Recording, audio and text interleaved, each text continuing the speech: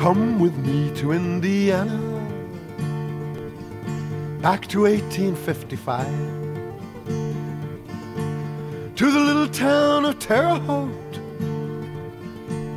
where railroading once thrived. There Eugene Victor Debs was born, and before that boy could stand, he told the world and his mom, Pa, I'm gonna be a railroad man. He went to work. I was in Memphis at the time of the 1968 sanitation strike when Dr. King came to share his commitment with the 1,300 men who had gone on strike. It was Deb's idea that if you change the environment, the social environment in which people live, and you created an ideal environment, that then we'd all grow to be giants, 80 feet tall.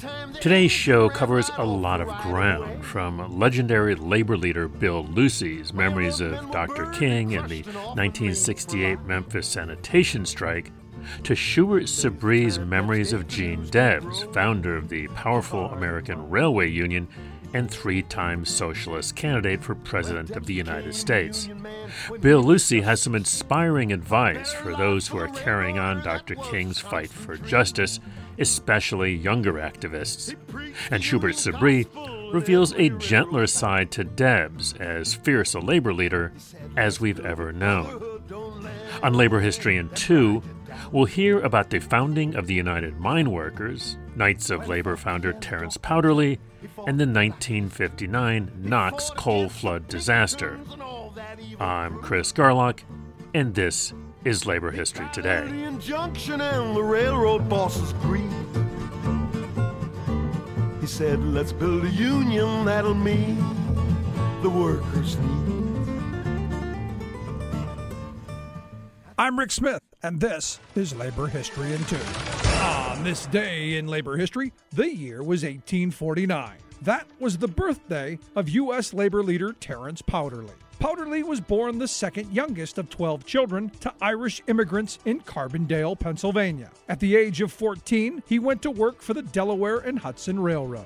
In 1871, he joined the International Union of Machinists and Blacksmiths. Also involved in local politics, he was elected mayor of Scranton, Pennsylvania 7 years later. Powderly is most well known for his leadership of the Knights of Labor. The Knights of Labor were a new kind of U.S. labor union in the late 1880s. They invited workers to join regardless of their trade or skill. They helped to lead the fight for the 8-hour day. In his autobiography, Powderly described why he was so committed to the labor movement, writing, 5 men in the country controlled the chief interests of 500,000 working men, and can at any moment take the means of livelihood from 2.5 million souls. The goal of the Knights of Labor was to give voice to those 500,000 souls. By 1879, Powderly rose to become the Grand Master Workman, the highest leader of the Knights. Powderly was weary of strikes as a tactic for labor. Yet, despite these personal qualms, the Knights led several successful strikes under his leadership, including one against railroad tycoon Jay Gould. The Knights grew to represent 700,000 workers across the nation. But then, the Haymarket tragedy occurred when a bomb was thrown by an unknown assailant at a workers' rally in Chicago in 1886. In the aftermath of Haymarket, there was a national backlash against labor unions. The Knights bore the brunt as membership dropped by nearly 90%. Like what you hear? Check out more at laborhistoryin2.com. Bill Lucey is a longtime leader at the American Federation of State, County, and Municipal Employees and co-founder of the Coalition of Black Trade Unionists. In 1968, as part of his leadership role at AFSCME, Lucey lent his support to Martin Luther King Jr. and the mostly black sanitation and other service workers in Memphis who were striking for better wages and benefits. In spite of King's assassination in April 1968, Lucey continued to work in Memphis, helping see the strike through to a successful resolution. He's credited with the famous slogan, "I am a man," that became the rallying call for the Memphis strikers. Labor Heritage Foundation Executive Director Elise Bryant conducted an interview with Bill Lucey that was featured at the Foundation's recent Gonna Take Us All ball. The arc of the moral universe is long, but it bends toward justice. Yes, sir. How long? Not long. Not long. Ladies and gentlemen, we are proud to present Brother Bill Lucey. Let me first say thank you, Ms. Bryant, for the opportunity to spend a few moments with you talking about things of interest to both of us. And let me say hello to all the activists, the trade unionists, just those who have gathered tonight to just exchange some ideas and share some thoughts and just refresh ourselves on the work that we've got to do. Well, Dr. King was one of the world's great both thinkers, doers, and one who led people into a righteous path, and at the same time spent considerable time helping people think through how to achieve a better life. I was in Memphis at the time of the 1968 sanitation strike when Dr. King came to share his commitment with the 1,300 men who had gone on strike. My role was to try and help think through what we had to do, how we were going to try and do it, and make sure that the men who were struggling for a better way of life knew that the union was there to help them try and achieve that better way of life. The 1968 sanitation strike was one of the great struggles of working men, and particularly black working men, to change a system that for years and years had kept them without the possibility of changing their way of life. Dr. King saw this situation, and if we remember, Dr. King was in the midst of organizing what was then called the Poor People's Campaign, which was a real effort to put a face and the appearance on poverty as we knew it. And what Dr. King did was begin to organize and mobilize across the country, bringing just thousands and thousands of people from their cities, counties, states, bringing them to Washington, D.C. so that Congress could take a look at what poverty looks like. And it was one of the great struggles that I had the opportunity to just play a role in. And the sanitation strike was one of the great struggles of working men to improve the quality of their lives by struggling to change the system. Well, I'd say to young people, as dismal as the situation may look, it's been harder before, and we're able to do things that we never thought we could do, but we've got to get committed to doing it. As bad as times may be, they have been worse. We have made considerable changes simply by making a decision to struggle, and to struggle to bring about change. And we see it every single day. I mean, a few years ago, nobody had thought that a Barack Obama would be president of the United States of America, 2 terms. Nobody thought that we would have a Kamala Harris, or we would have leaders who believed in our issue and was prepared to struggle for them. So, I mean, as difficult as it may be, change is possible. I would hope that young people would recommit or commit more themselves to bringing about change. It's not an impossible thing. What we have to do is not give up, not give in, and not assume that nothing can change. If we look at 50, 60 years ago, we would never have given a thought to the kinds of things that we see today, where we see in business, where young black folks are building businesses. They are part of the economic mainstream, and as difficult as times may be, the future holds great possibilities for being even better. Dr. King once said that religion and labor are two of the most powerful issues in our society. And I truly believe that.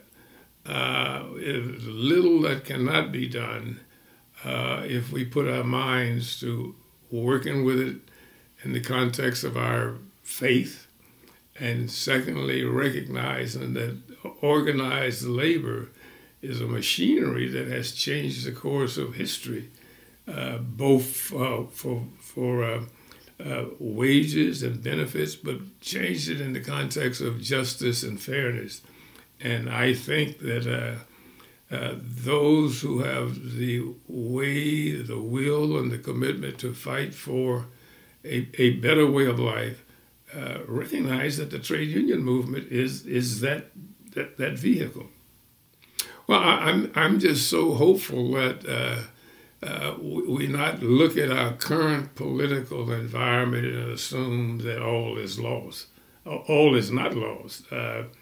As I said before, we have managed to pull and develop, as the older people used to say, a way out of no way. And what we're seeing now is our younger people are understanding the political process and the relevance of it.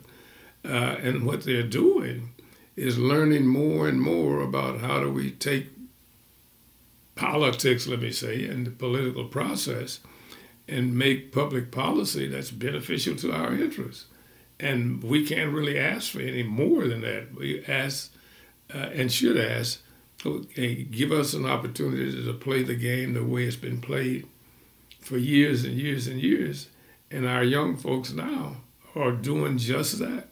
We've got young people who are being elected to local government, city councils, county governments, congressional seats, senatorial seats. A friend of mine and a friend of ours, Hakeem Jeffries, who is now the principal leader of a major political party in the Congress. We've never had that before. We've had political leaders before, but we've never had them at the point where policy is made by them on behalf of a major piece of the political life of this nation. And I'm just thrilled by the possibilities of what we can do in the future. Good night. Thank you guys for coming. And we're looking forward to not just the beginning of this new year, but what we will do as we move through this new year. The Labor Heritage Foundation gives thanks and deep gratitude to Brother Lucy for joining us this evening. I'm Rick Smith, and this is Labor History in 2. On this day in labor history, the year was 1890. Miners from a number of smaller miner unions gathered in Columbus, Ohio, to consolidate their ranks and form the United Mine Workers of America. During that first convention, the newly formed UMWA adopted a constitution barring discrimination based on race, religion, or national origin, as UMWA founders clearly recognized the destructive power of division. The United Mine Workers became a national leader in the fight for union rights in the United States. The union has been led by such significant voices of the common man as John L. Lewis, John Mitchell, and Mother Jones. The Constitution, adapted on this day in labor history, begins, "There is no fact more generally known, nor more widely believed, than that without coal there would not have been such grand achievements, privileges, and blessings as those which characterize the 19th century civilization. And believing, as we do, that those whose lot it is to daily toil in the recesses of the earth are entitled to a fair and equitable share of the same." The UMWA pledged to use all honorable means to maintain peace between ourselves and employers, adjusting all differences as far as possible by arbitration and conciliation that strikes may become unnecessary. With their constitution in place, the United Mine Workers stood at the forefront of many national struggles for working people. They helped to lead the charge for the 8-hour day in the 1890s, then were a powerful voice to secure collective bargaining rights in the 1930s. While a powerful and influential member of the American Federation of Labor, the UMWA was a major force behind the founding of the Congress of Industrial Organizations. The CIO helped to organize nearly 4 million new workers in industries such as steel and automaking in the 1930s. Through its principles and policies, strength and unity, the UMWA has been an inspiration to generations of working families for more than 100 years. The sound gets a little funky in spots on this next clip, but it's not long and it's so rare and so interesting that we wanted to share it with you. It comes to us from regular contributor Saul Schneiderman, who in turn got it from Steve Hanses, who back in 1985 sent Saul a cassette tape of his brief interview with Schubert Sabri. Schubert Sabri was a volunteer docent at the home of Eugene Victor Debs in Terre Haute, Indiana, which had been established as a museum by the Debs Foundation. Schubert Sabri's father was a railroad worker and a member of the American Railway Union, which was organized by Debs in 1893. His family moved to Terre Haute, where at the age of 10 he was introduced to Debs by his father. He became close friends with Theodore Debs, Eugene's younger brother. As a young boy, Sabri worked in a Terre Haute glassworks, where he led a strike and was active in his union, the Glass Bottle Blowers Association. He was also active in the Socialist Party Local and assisted in Debs' campaigns for president.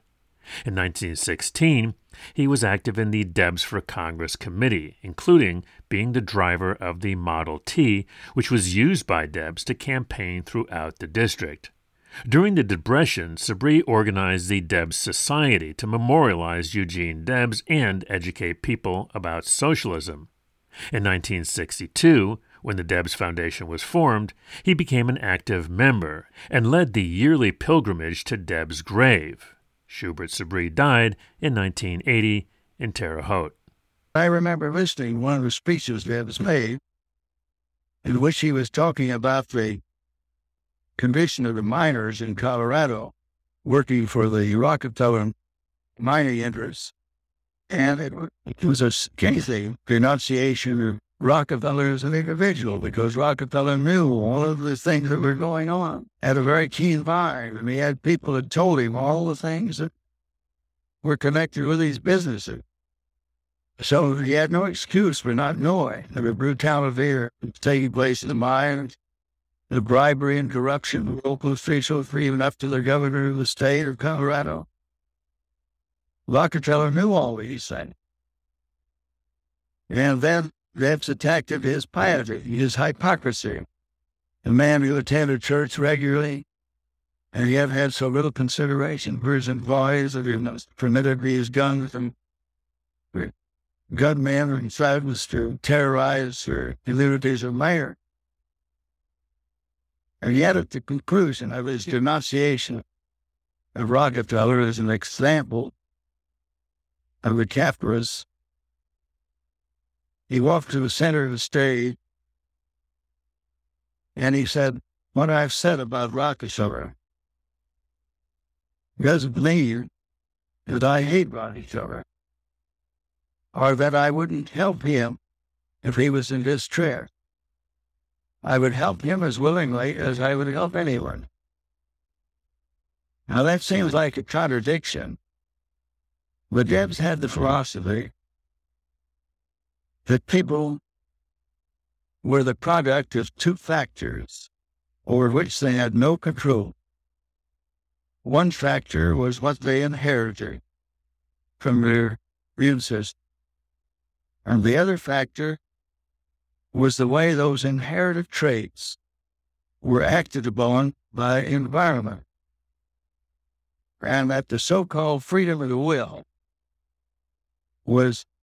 it has so small influence in shaping human conduct that it shouldn't be counted against any individual. That Rockefeller was Rockefeller because of circumstances and because of inherited trait. He was Eugene Debs because he'd been brought forth in a different environment, growing up in a different environment, had different traits that he'd inherited from ancestry. The criminal that went to prison, he didn't condemn the criminal because he knew that he'd been inherited the same traits, but he subjected to the same environment, he would have been in prison. As he said, if the other man had inherited my traits and been subjected to my environment, he would be in my place. So, as I say, he was the most loved and the most hated man. And I might add that he was the least understood man when it came to these personal qualities. Only very few of his enemies understood Debs' philosophy that influenced his thinking. However, in one of these writings, and I think it was published through an International Socialist Review, I remember, he was going through Colorado, and I guess he went up on the mountainside. And here in the ideal location were giant trees, 80 feet in height. But when you got up to the limits of vegetation, the high altitude, well, these same trees were just bushes. They were dwarfed by their environment, stunted, dwarfed. And he had talked with someone who said, well, you bring a seed from your dwarf trees and plant it down this ideal environment, they're able to become giants 80 feet tall. You take these seeds of these trees in the 80-foot environment, put them there where the limit of vegetation, since their growth, and they'll develop into stride.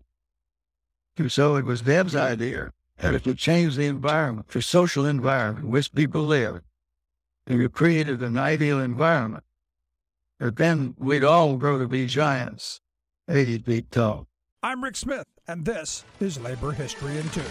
On this day in labor history, the year was 1959. That was the day the Susquehanna River flooded several mines throughout the Wyoming Valley of Pennsylvania. It marked the virtual end to coal mining in the northern anthracite region, whose coal mines provided some 11,000 jobs. Knox Coal Company, owned by reputed mobster John Scandra, ordered workers to illegally excavate underneath the river to get coal seams near Port Griffith. The company hit the jackpot and mined rich new veins. Even though state regulations mandated a rock cover of 35 feet when tunneling underneath a waterway, theirs was only about 6 feet thick. The roof of Knox Coal's River Slope mine soon collapsed, and a reported 10 billion gallons of water, ice, and debris from the river came smashing through. The collapse created a whirlpool, and dams were built to divert the river. 81 miners were trapped, and many desperately searched for hours for an escape.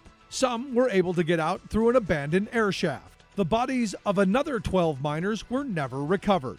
Audrey Beloga Calvi recalled in an interview that her father, a miner who died in the flooding, predicted trouble at the mine before his death, saying, quote, "When the water would get high, he'd say, 'God, if that river ever breaks in, we'll be drowned like rats.'" 10 were indicted, including the mine's president, Louis Fabrizio, Knox's superintendent, and incredibly, United Mine Workers of America District 1 president and secret partner in the mine, August Lippy. Several would serve prison time. 4 owners were convicted of tax evasion, and 4 local Union 8005 officials were convicted of taking bribes in sweetheart deal contracts, including Lippy. Labor History in 2 brought to you by the Illinois Labor History Society and The Rick Smith Show. For more information, go to laborhistoryin2.com.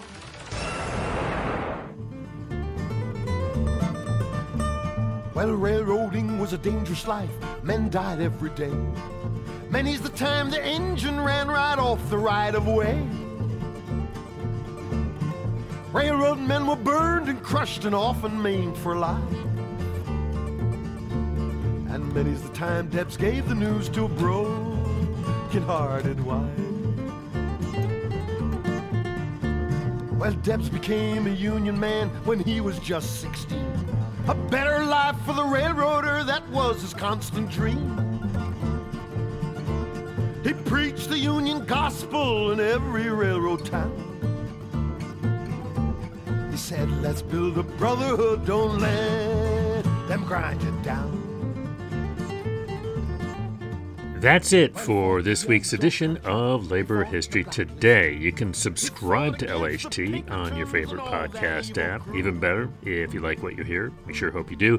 Please like it in your podcast app, pass it along, and leave a review. That really helps folks to find the show. Labor History in 2 is a partnership between the Illinois Labor History Society and The Rick Smith Show, a labor-themed radio show out of Pennsylvania.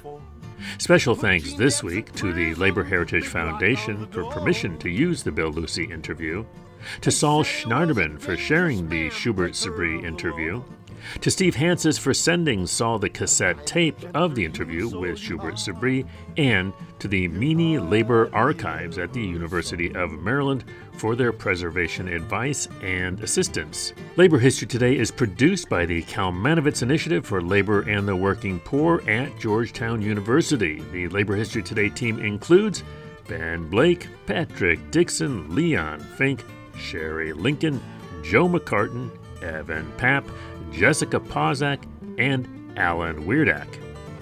For Labor History Today, this has been Chris Garlock. Thanks for listening, keep making history, and see you next time. Wherever there's a cry for justice, that's where I will be. As long as there's a soul in prison, I